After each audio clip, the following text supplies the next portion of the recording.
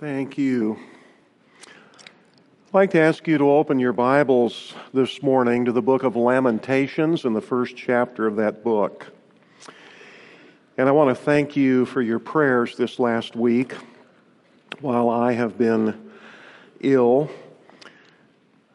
A week ago Saturday we had our Parenting 1-8 conference, and about mid-morning I knew that I wasn't feeling well. In fact, I almost went home, and then in hindsight, after coming down with something I wish that I had so that no one would have been exposed to whatever it was that I was getting at that point. I hope that I did not make you sick. But I ended up with a fever for about 4 days. About every day it would go down a degree.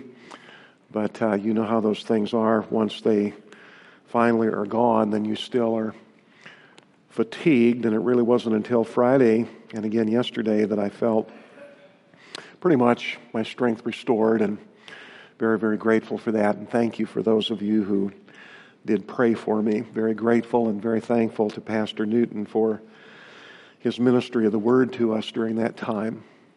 I want to read just a portion of this first chapter, and it will come from 3 sections. We'll start with the first 5 verses. Lamentations 1 and verses 1 through 5. How lonely sits the city that was full of people. She has become like a widow who once was great among the nations. She who was a princess among the provinces has become a forced laborer. She weeps bitterly in the night, and her tears are on her cheeks. She has none to comfort her among all her lovers. All her friends have dealt treacherously with her. They have become her enemies. Judah has gone into exile under affliction and under harsh servitude. She dwells among the nations, but she has found no rest. All her pursuers have overtaken her in the midst of distress. The roads of Zion are in mourning because no one comes to the appointed feasts. All her gates are desolate. Her priests are groaning. Her virgins are afflicted, and she herself is bitter. Her adversaries have become her masters. Her enemies prosper.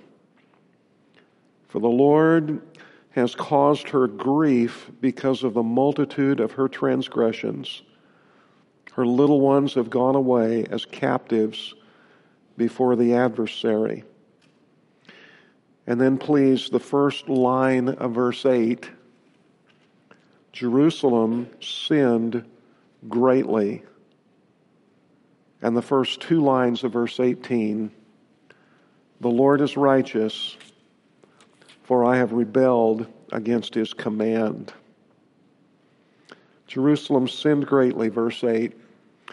The Lord is righteous, for I have rebelled against his command, verse 18. There could scarcely be, I think, any book of our Bibles that it's more important to keep in its historical context than the book of Lamentations. You just simply cannot understand it, and it will overwhelm your spirit with a sense of being oppressed unless you keep that in mind. What I'm talking about is this: that you have to always remember when you read this book that you are at the exact opposite end of the spectrum from where you began when you first began to read about the history of this nation. Where did you begin? And what was the nature of what we were told? Well, we have moved in our Lord's Day morning series from that beginning, and we essentially used the 34th chapter of Exodus as our commencement point. This is immediately following God's deliverance of these people from their oppressors in Egypt.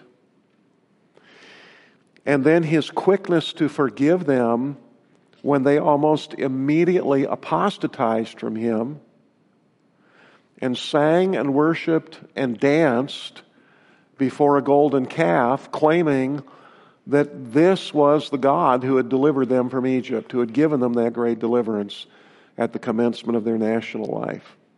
That was the beginning.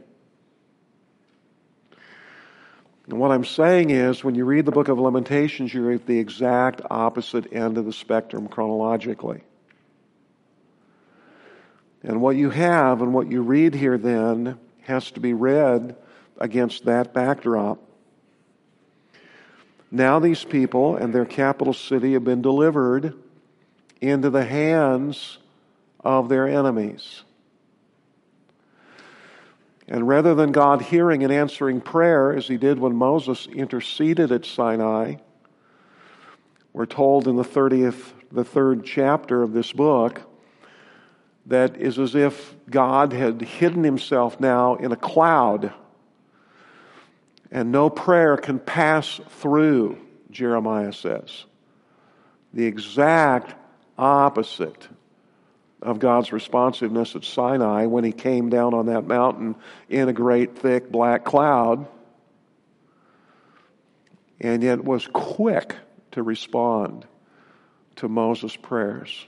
Now you've covered yourself with a cloud that no prayers can pass through, and delivered them over this way. Now, folks, let's be sure when we read this book then that we keep that whole span of centuries in our minds. It's over 8.5 centuries. That would be as if the beginning of our story was way back in the 12th century. And all of these centuries have run, and it isn't until now that finally it is as we read. And what we have here then is the Spirit of God breathing out through the pen of Jeremiah what this book is titled as, the Lamentations. It is the Spirit of God's lamentations. It isn't something that Jeremiah himself has contrived. It's not his putting the worst face upon things. It's not the circumstances as he interprets them. Every line of this book is breathed out by the Holy Spirit after 8.5 centuries. It has come to this. And what we discover then is that the horrors that this nation now has been subjected to are the consequences of their experiencing, just as it has been said in that 18th verse, the Lord is righteous.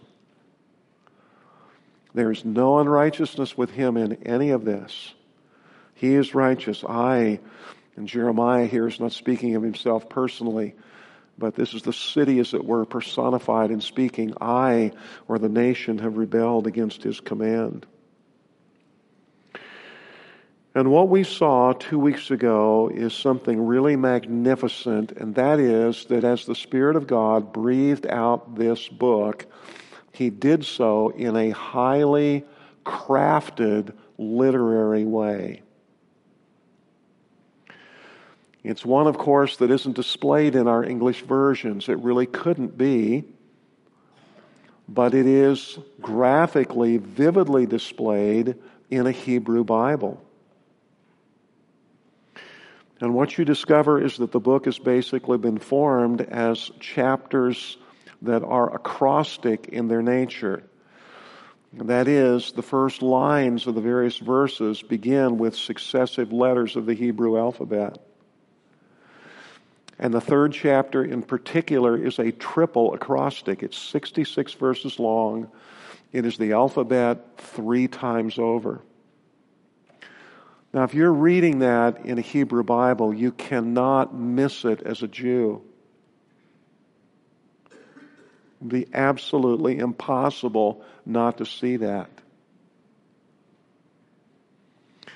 And as we saw 2 weeks ago, the very heart of that triple acrostic and the very heart of the book then consists of the 3 verses starting in chapter 3, verse 31. We ought to read those 3 verses again this morning. In the midst of all of this grief and lamentation, here is the very heart of this book, unmistakably vivid to a Jewish reader. Verse 31, the Lord will not reject forever. For if he causes grief, then he will have compassion according to his abundant loving kindness. For he does not afflict, look in the margin of your Bible, literally, from his heart. He does not afflict even then, all those centuries later. It isn't from his heart. He does not afflict from his heart or grieve the sons of men. What a marvelous thing.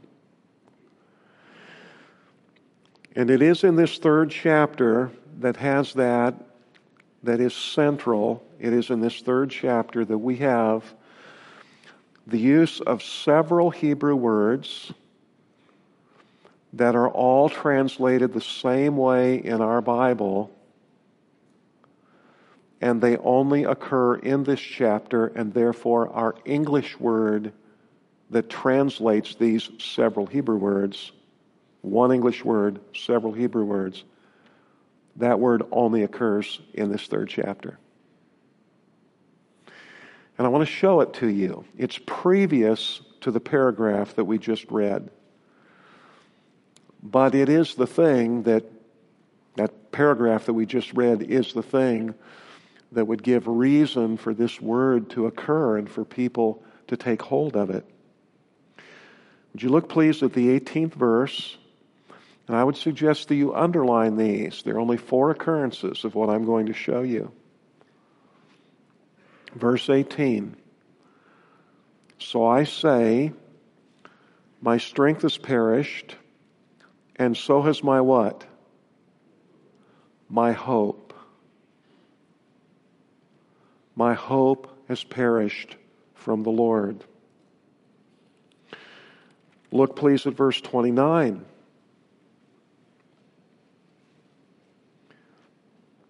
Let him, that is the one who sits alone and has been subjected to this, let him put his mouth in the dust. Perhaps there is hope. Verse 18, my hope is perished. Maybe there is hope.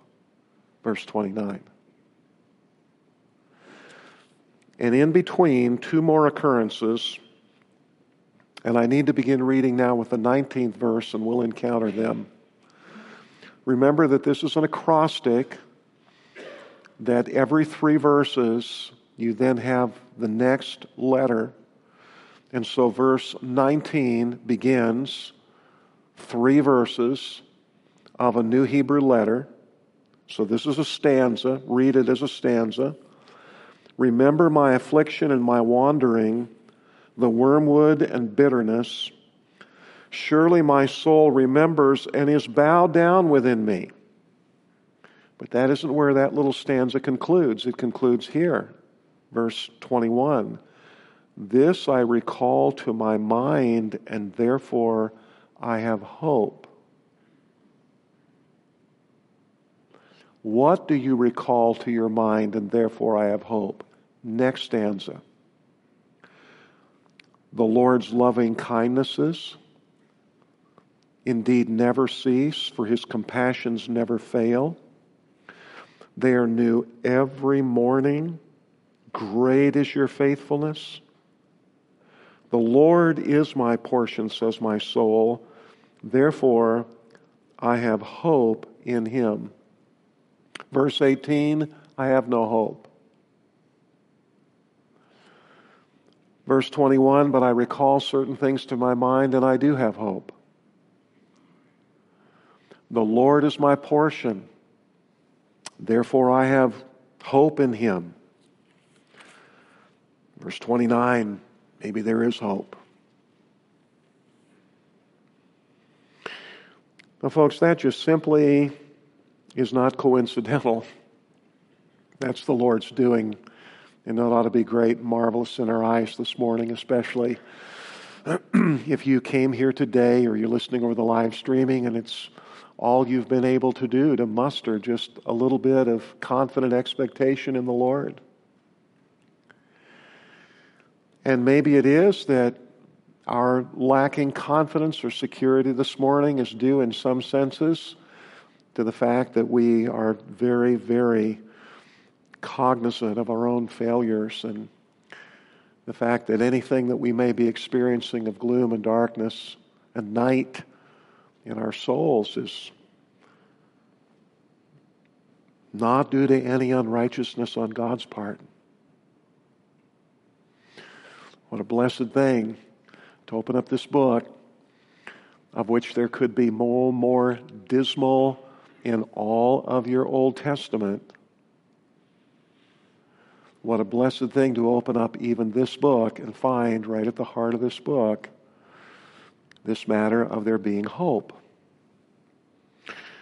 And I want to, for a moment, call to your attention the exact wording of the 21st verse. Would you look at that verse again, which is the last verse of those three, in which he has spoken of the bitterness and the wormwood, and his soul remembers that, verse 20. That's always part of the difficulty, the worm of memory, and it eats out, it hollows out all of the morale in a person's soul. But verse 21, this I recall to my mind. Now, you do not have this in the margin of the New American Standard Bible, but you do have it in the margin of a King James Version Bible. The word mind here is the Hebrew word for heart. And very often in the Old Testament, it is referring to one of the elements in the inner man, some cases the mind. And that's the way the translators have rendered it here. But it is the word heart. And the word recall here is a word that has reference to returning to something. You know, of course, that when your mind returns, it means you're remembering. One more thing I need to say about that word.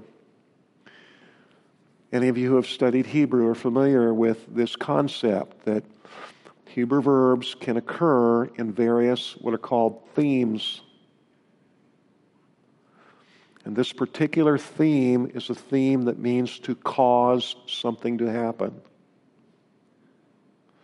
So the idea is you're causing your heart to recall. You're making it do it. You've moved from passivity and you're active. You're, as it were, taking hold of your heart and insisting that it start thinking about the past. You're going to make it recall. And in the margin of a King James Version, then, this is translated, make to return to my heart. You might want to put that in the margin of your Bible, your New American Standard Bible, or your English Standard Version, or at least put it in your notes. Look at the 21st verse again. This I make to return to my heart. My heart has been overwhelmed with bitterness and wormwood, and the thing that gives the cutting edge to it is my recognition that it's all my fault. It's due to my sin. The Lord is entirely righteous. I've been the one who's broken His commands, but this I make to return to my heart so I have hope. Verses 22, 23, and 24. And I want to do what Charles Haddon Spurgeon told his people that he wanted to do when late in his own ministry, when he was under great burden. He preached on these verses, and he said to these people, I want to get you to preach to yourselves today.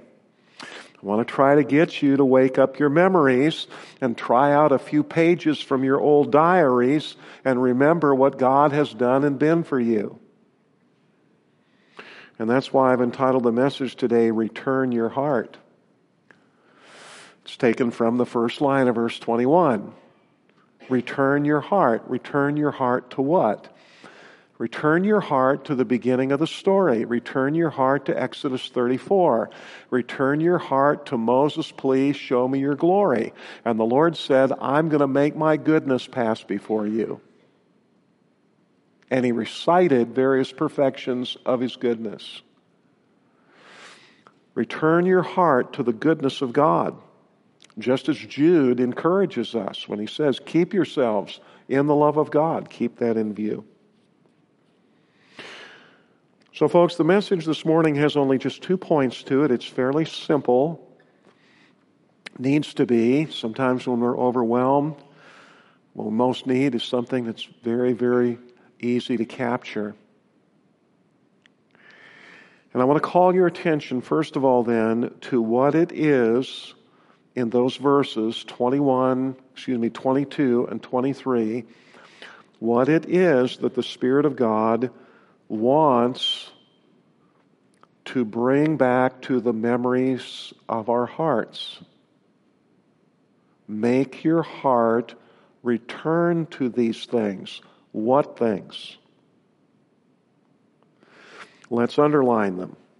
There are 3 perfections in verses 22 and 23. I've got them underlined. You may want to underline them.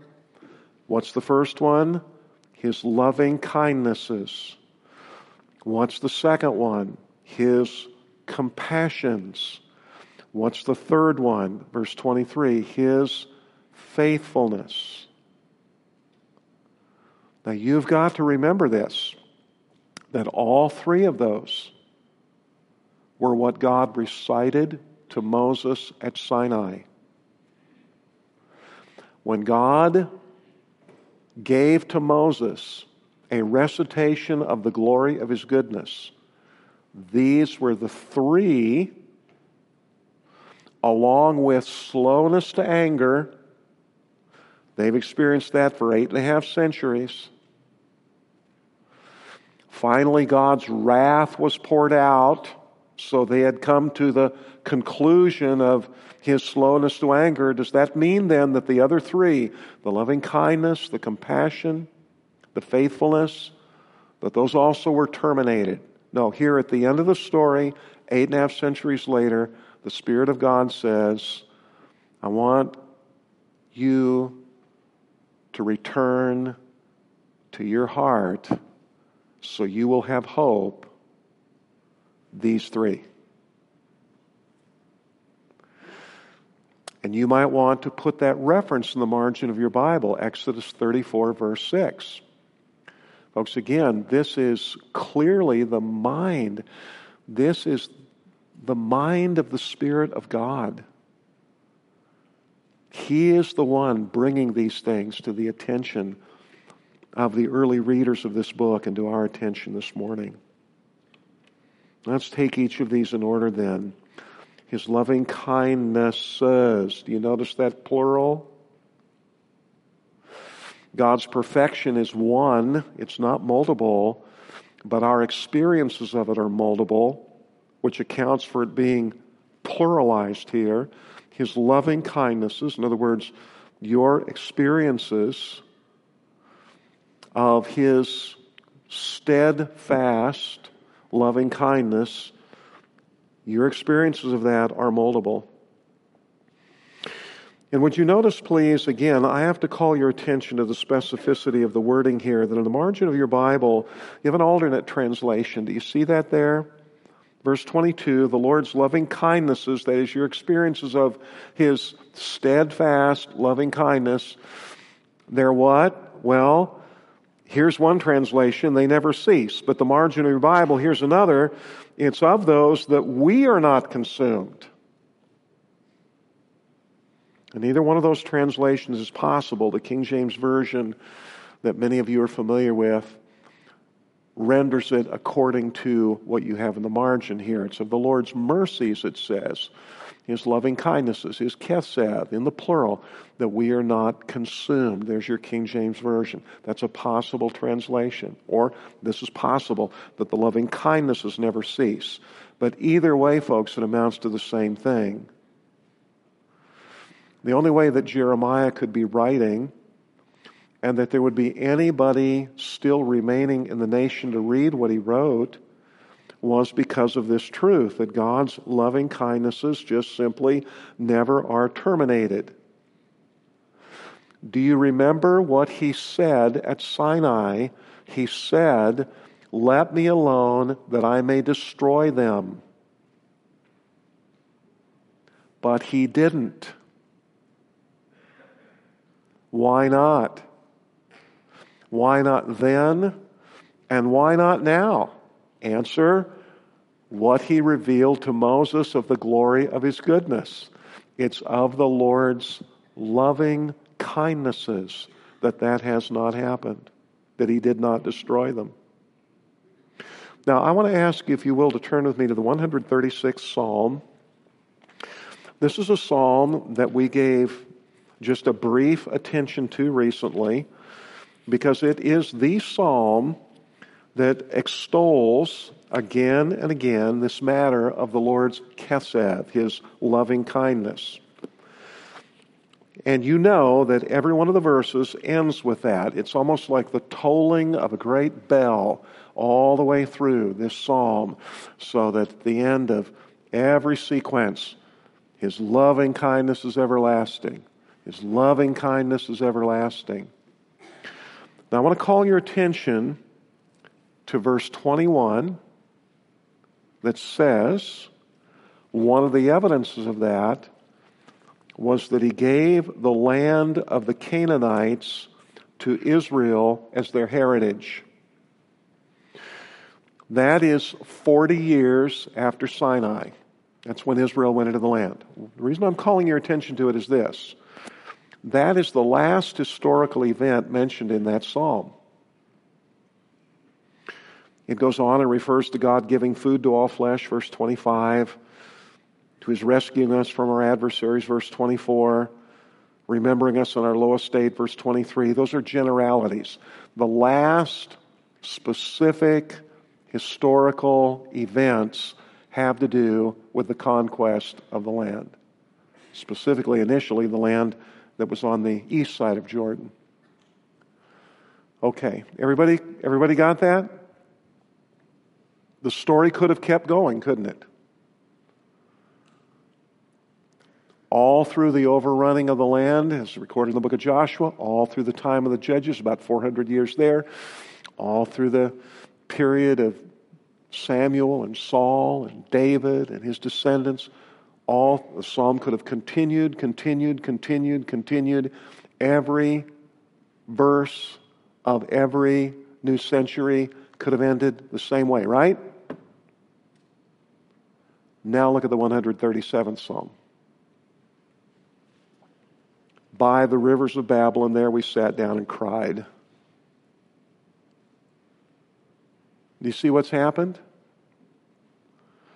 Folks, in the sequence of those two Psalms, you've moved all the way from the events at the conquest of the land all the way to the opposite end of the spectrum, the book of Lamentations and the exile in Babylon. That's the sequence between those two Psalms. In other words, the blank space between the end of Psalm 136 and the beginning of 137 is all those centuries. And now Psalm 137, they're experiencing exactly what Jeremiah is lamenting that we're looking at this morning. Now look at the next Psalm. I will give you thanks with all my heart. I will sing praises to you before the gods. I will bow down toward your holy temple and give thanks to your name, for your loving kindness and your truth. Look at the 8th verse of that psalm. The Lord will accomplish what concerns me. Your loving kindness, O Lord, is exactly what you said again and again in the 136th Psalm. The 138th returns you to it. And it is the first of 8 Davidic Psalms, moving toward the great Hallel section of the last 5 Psalms. Praise the Lord. Praise the Lord. His loving kindness is everlasting.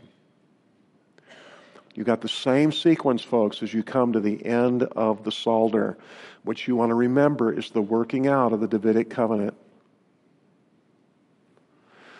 So go back with me please to Lamentations chapter 3, when you are told in that 22nd verse that these loving kindnesses and God's experience, or the Lord's people and their experiences of them, that they never ever cease, you got to remember that what you tapped into is the major storyline.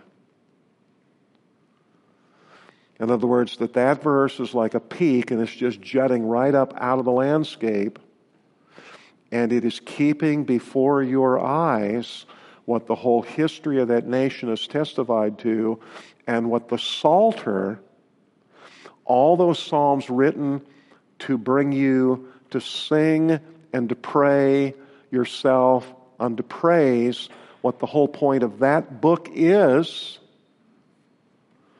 embedded right here in this worst book of all when it comes to describing the things that God's sinful people had brought upon themselves.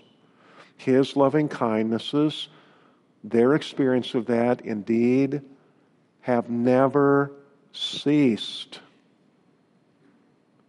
Or, you can think of it this way as the evidence, it's because of those that they've never been totally consumed. And the second of these great perfections to which God then calls their attention and ours this morning is His compassion. I don't know whether you remember or not, but that word is related to the word womb. Do you remember that? You do remember that? The way a woman is moved over her children. There's this sense inside of a stirring, of feeling over the children of her womb.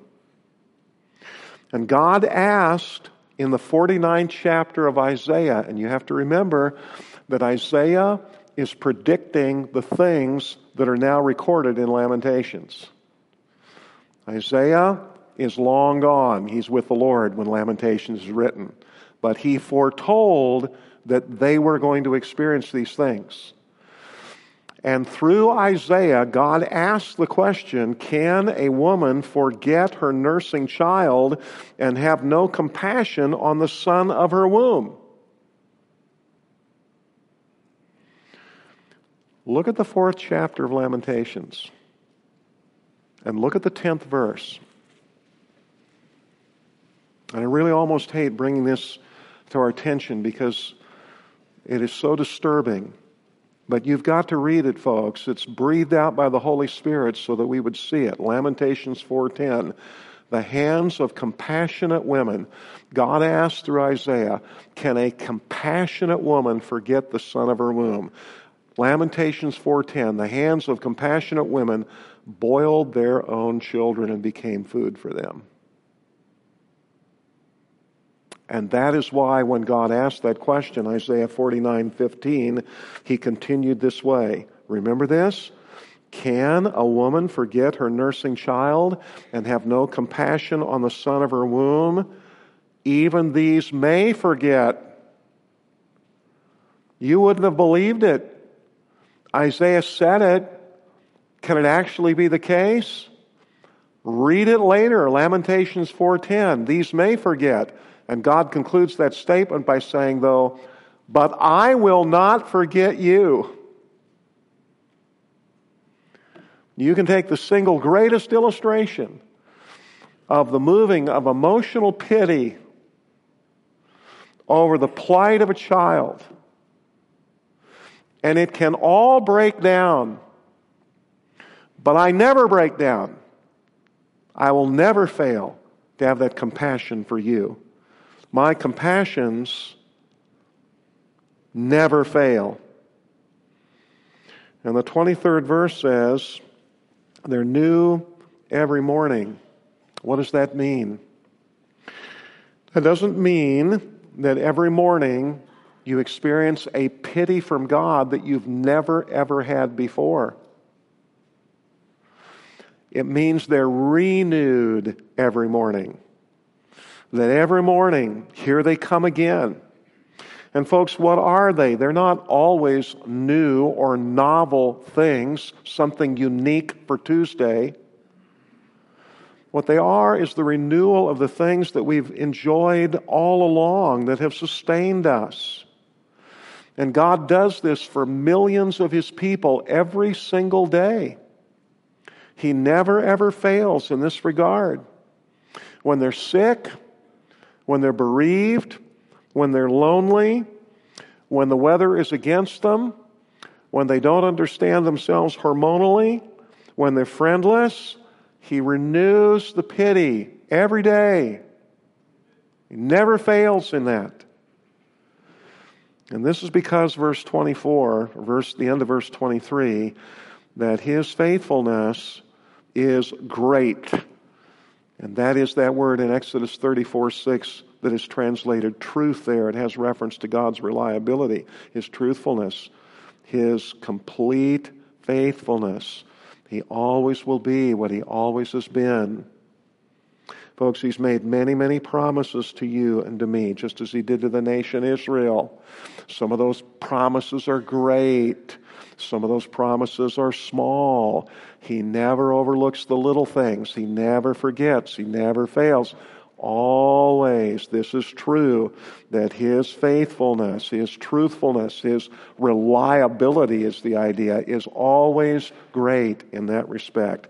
And if ever there was an illustration of it, it's the survival of this people and this nation who had sinned away their day of grace.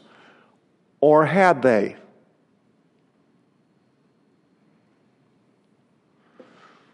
And the answer to that is, because of the Lord's loving kindnesses, we are not consumed. His compassions continue to be renewed every morning, even in the midst of the smoking ruins. God's reliability is utterly faithful. The fact that we experience the judgment of God is nothing but the extreme evidence of His reliability, even though it's not from His heart. He said He would do it, and so He has, and He was righteous when He fulfilled it. But I cause my mind to remember certain things that He said at the very beginning of this story. And when I recall them to my mind, it gives me hope. It gives me confident expectation.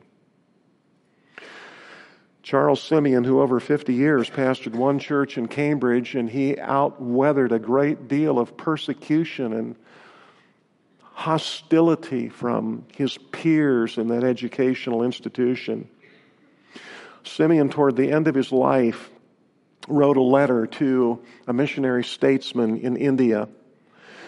And Simeon said something like this. He said that if he were to think about God in terms of his own perceptions, the medium, he said, of his own experience, that it often would be like a man trying to look at the sun from underneath the surface of the water. I don't know if you've ever tried to do that. You're down under, and you're looking up, and the water is rippled. And Simeon said, that's the way it often is for me. I come to the end of my life after all these years of ministry, and I look back, and so many times I was trying to see God, and the undulating of the circumstance made it appear as if God was fuzzy and moving all the time. But as soon as Simeon said, you stick your head out of the water, you discover the sun is just where it's always been. And the problem was my head was underwater. It isn't that the sun has changed at all. Spurgeon said, I want to preach this to you to get you to preach to yourselves. You need to pull out a few pages of your old diaries. You need to bring your head up and get a breath of air and see that this is true and look at it against the backdrop of these people's judgment, and you'll see that it shines so brightly. It's because of His loving kindnesses that never cease that these people have never been entirely consumed. Great is God's faithfulness to everything that He has told them that He would do. What a marvelous, marvelous conception. Now, folks, what it means for this nation is that for all these centuries, these people have really been just like Moses' burning bush.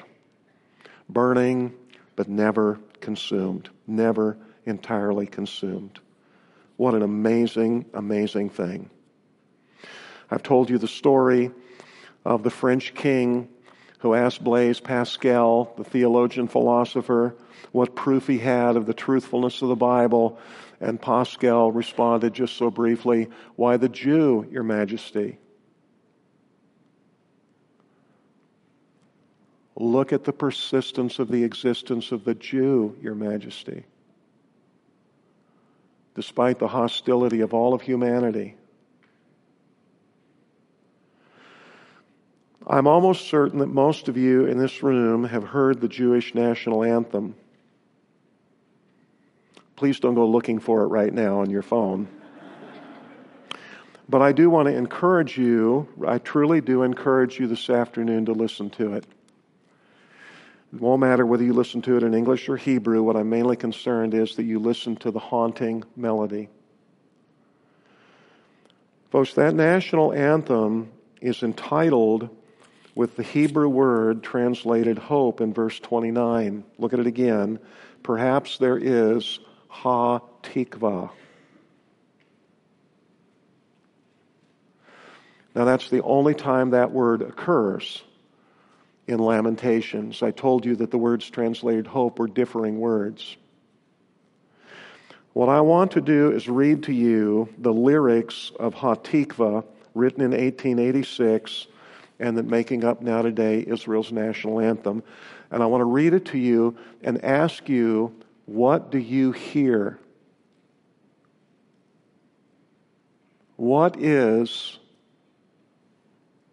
the hope? As long as within our hearts the Jewish soul sings, as long as forward to the east to Zion looks the eye, our hope is not yet lost. It is 2,000 years old to be a free people in our land, the land of Zion and Jerusalem. Ha-Tikvah. What are they singing is their hope?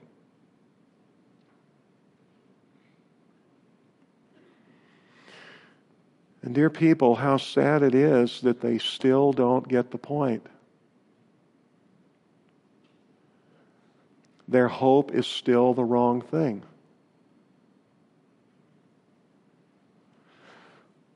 If they would only, and if we would only this morning be sure that we do not end that stanza with the 23rd verse, that we look at the last verse of the stanza.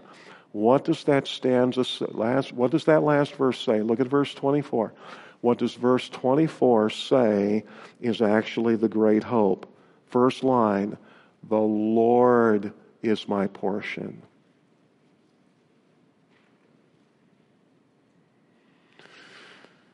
Those dear people continue to look at being a free people in their land as their hope. Can no one ask how it is that they lost their land in the first place? Why is it what historically and what scripturally is the answer as to why they have been out of that land for all those centuries. Isn't it this, folks? Isn't it that to this day, the Lord is not their portion? And I want to move us now. I want to move us from the nation, and I want to move us from the historical circumstance to exactly the thing that we most need in our hearts, and that is the question of whether there actually is legitimate personal application of that stanza and those words and those wonderful glories of God's goodness. Does God intend for us to make a rightful personal application of that? And if we were to do that, what is it that we have to be able to confess? Look at the way this is put in the 21st verse, where it's introduced. This I recall to my mind. Therefore I have hope. What do you recall to your mind? Not just verse 22 and verse 23, but that you personally made the Lord your portion. How can you possibly think that His loving kindnesses will be your experience, or that faithfulness to His promises will be your future, unless you can actually say from your soul? It says, I can say this from my soul. From my soul I can say, the Lord is my portion. And if the Lord is your portion, of course, then all of His goodness is yours. And it all is exercised on our behalf. There are people in this room, I'm confident this morning, who with all of their hearts long for that assurance. And all of us who are Christian people, if we're not longing for it this morning, it's because we've experienced it. But give us another day or two when our heads are under the water, and we'll be longing for it again. How can you be absolutely certain that these things are yours and that your future is sure and certain about this, not just in eternity, but sure now on this earth? And the answer to that is you have to be able to say genuinely and without any fear that there would be any contradiction, that God Himself would not contradict you on this, that God knows, He's seen, that as far as you're concerned, He's everything. He's everything. And it's not that you're hanging on so that someday you'll be back in the land. It isn't that you're hanging on so that someday this country will be what it used to be in the past, or that we'll have a whole new slate of politicians, or the economy will turn around, or that somehow your investments will begin to prosper instead of going underwater. It isn't that you're just hanging on until the day comes that you have better health, or you're restored to close proximity to your family so that finally you're not living in such loneliness, or that the terrible ache in your heart because God has taken your closest loved ones to Himself, that somehow finally that ache will be diminished. Folks, that is not what you're hanging on for. That's the wrong hope. That's not the Hatikvah. It is your confidence that the Lord's loving kindnesses to you will always be yours, and that every morning there will be the renewal of His compassions for you, because you, a long time ago, made Him your heart. You made Him your portion. And if you're here this morning and there's a desperation in you regarding that, and you're not quite certain at all as to how to assure yourself or ensure that that is the case, I just want to point out one thing to you that I trust will be most helpful to you. And I trust it will also be very reassuring for every one of us who've already known the Lord a long time, and that is this. And that is that God is the initiator of this. You do not have to go on some kind of suprahuman search to try to find God. If you read the Scripture, what you will discover is that God is the initiator. Out of all of Stephen's sermon, there's one line that I remember that has come to my mind, I would bet hundreds of times through the years. And it's toward the opening of that sermon. And Stephen says, the God of glory appeared to our father Abraham. Abraham is an idolater. He's wandering around in the darkness. The God of glory appears to Abraham. And all through Israel's history, God keeps reminding them of the fact that they did not go hunting for him. And in fact, even after he had revealed himself to them, and even after he had found them, and even after he had cared for them, they always went astray. They continued looking for another God all through their history. It's how they ended up in this circumstance. God was always the initiator. He was always the one maintaining the relationship. And we're told in the New Testament that that is true of every single one of us as individuals. That God sent his Son into the world, down to this earth, in order to bring us to himself. He initiated. We are always nothing but responders to his love, always. Even the verses in Scripture that admonish us to seek his face, the wording of them is remarkable. Seek the Lord while he may be found. Call upon him while he's near. He's near. He's near. Call. He's put himself in a position to be found. So seek him. David can say, when your voice said, seek ye me, my heart responded. It's the way God puts things in the Scripture. Jesus said to the apostles, you didn't choose me. I chose you. Read your Gospels. You'll see it. He chose them. He hunted them down. And he's done the same thing for you, and he's done the same thing for me. He's the great initiator in all of this. And there's a verse in 1 John that we would do well to ponder at a different depth than perhaps we generally do. And that's where we're told that we love him because what?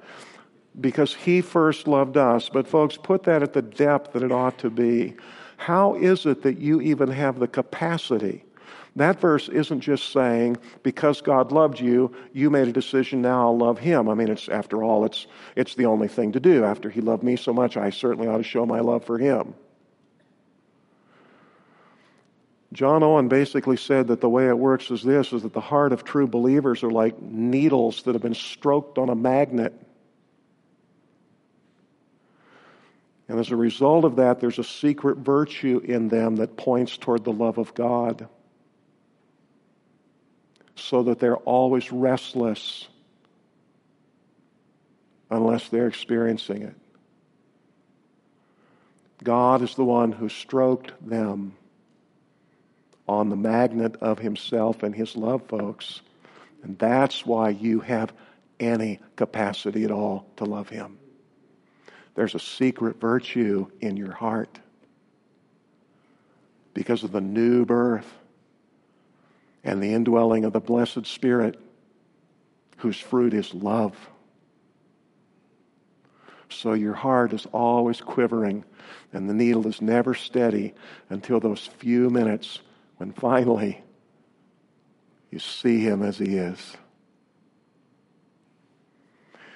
And that's the great thing, folks, that a local church like our church is raised up by the Lord to do. We dare not exchange our birthright for pottage. What is the thing that people most need when they come to a service like this? What is the thing that my heart yearns for, that your heart hungers for? What a wonderful blessing in the fellowship that we have with one another. It's a tremendous thing to be ministered to by each other.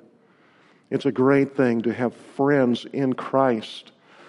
But if we come to these services and all we have is each other, we have next to nothing. You can forgive a person almost anything if he will bring with him to a service like this a sense of the presence of God. That is what my heart hungers for when I sample a service or when I'm in our own assembly here. I want to be brought into the presence of the Lord. And I'm jealous for that. And I'm disturbed by anything that detracts from it. We do not want to lose that great heart ambition.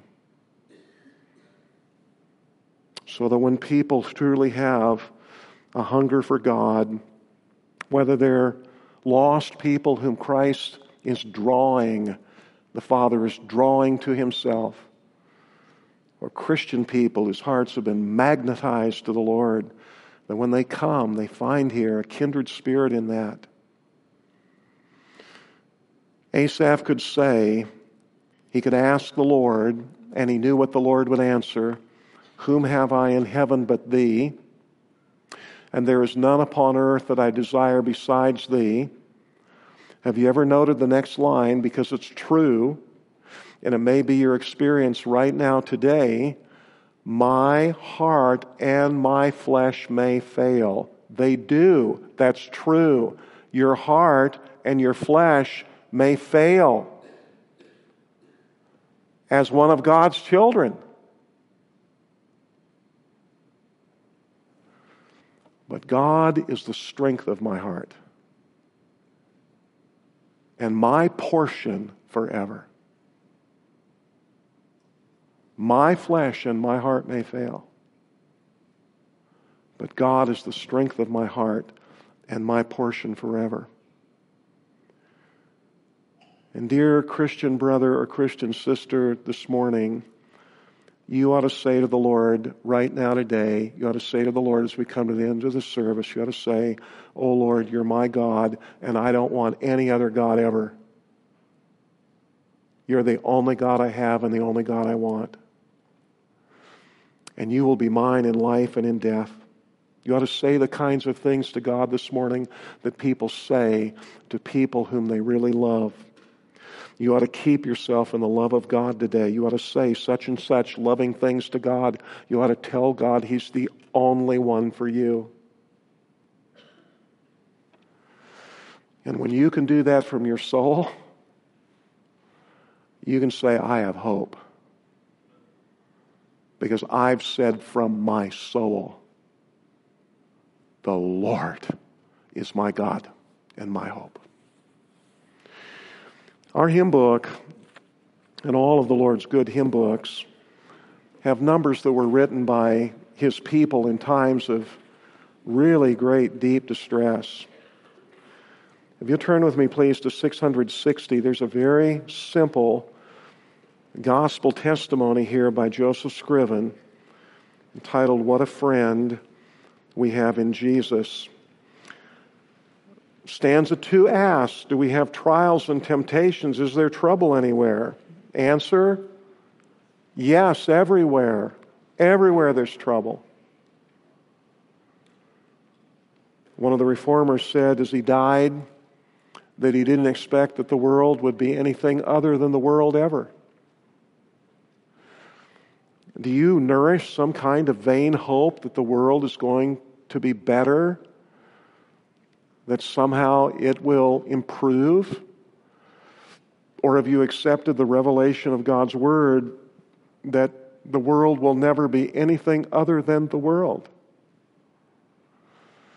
Do you have the Lord Jesus Christ as your friend? What does the New Testament say that He's a friend of? It doesn't say He's a friend of the righteous. He's a friend of who? He's a friend of sinners. Is that you? He's a friend of sinners. He just wants sinners to be completely honest, pour out their hearts in repentance to Him, call upon Him again for the fresh cleansing of His blood, and affirm to Him that they love Him. They love Him for who He is and what He does for them. So here's a wonderful hymn, folks, filled with question and containing the answer in the stanzas. We're going to sing it. May the Lord use it to strengthen our hearts and praise and give Him glory as we do. Let's stand together and sing.